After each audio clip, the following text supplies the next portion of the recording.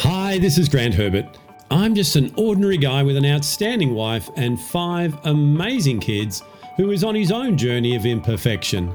Welcome to this week's episode of The People Builder.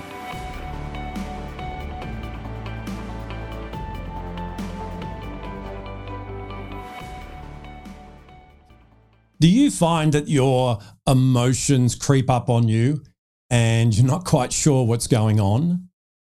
Do you find it challenging to understand which emotion you are experiencing in the moment and therefore choose the incorrect strategy to navigate it? Well, stick with me because this week we're going to continue our conversation in Emotional Intelligence Awareness Month by helping you to understand that it all starts with self-awareness.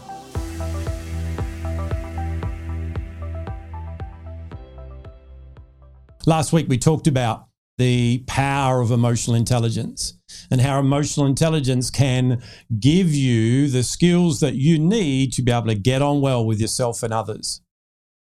These are the key skills that allow you to have growth and prosperity in every area of your life.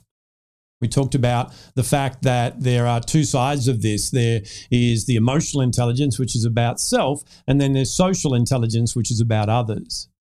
And we unpacked a 4-quadrant model that started with self-awareness, then went to self-management, which is all about us, then social awareness and relationship management, which is working with others. So what I want to do this week is continue that conversation and unpack that first quadrant of self-awareness. Self-awareness is the ability to know what's going on internally.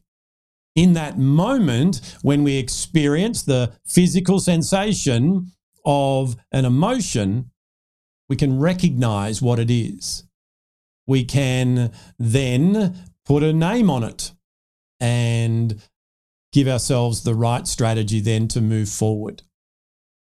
We can have an understanding about what's going on in the internal dialogue and our thinking, and therefore harness any unhealthy meanings that we put on that original emotion, so that the feeling we experience can be one that empowers us to have a better response.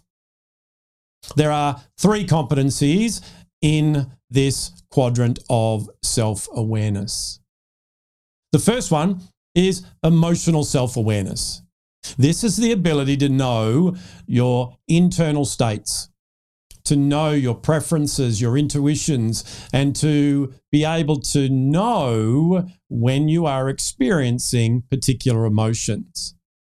It's all about having an expanded emotional vocabulary, where rather than just having a handful of emotions that you use, such as happy and sad and angry and frustrated, you can indeed take advantage of over 2,000 words in the English dictionary alone that can describe the emotion you're experiencing in the moment. That then enables you to, when you feel you're at a particular emotion or you're experiencing that, to challenge that and to get a more definite understanding and more accurate understanding of the actual emotion you're going through. So then, if when you feel you are frustrated, you can realize that you're really just feeling misunderstood. You can take control of that in that moment rather than wait until you do get frustrated. The second competency is accurate self-assessment. This is the ability to know your strengths and your limitations. We talked about in the 10 Commandments of enjoying your life that it's not about comparing yourself to others. It's not about you being perfect. It's about being open and teachable. And what this particular competency does is enable you, in the context of emotional intelligence, let you know accurately where you are in those competencies. Then, and only then, can you have a start point to be able to incrementally grow in the competencies that you need to work on right now. The third competency is personal power. This is where you have the knowledge that you've got everything within you and around you to get ahead in life. It's about a high level of self-worth and self-confidence. And my experience is that this is the foundational competency for all others. It gives you the ability to be able to bring to mind experiences in your life where you have felt good about yourself, where you have succeeded. It's all about being able to be assertive, to set boundaries and say yes and no appropriately without operating in that performance trap. So there we have 3 competencies in that first quadrant of self-awareness: emotional self-awareness, accurate self-assessment, and personal power. So this is where we start.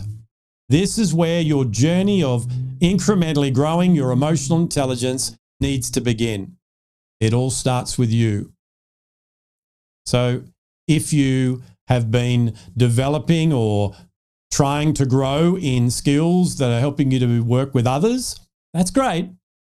However, perhaps the reason why it's not working as you want it to work is that you haven't started with yourself.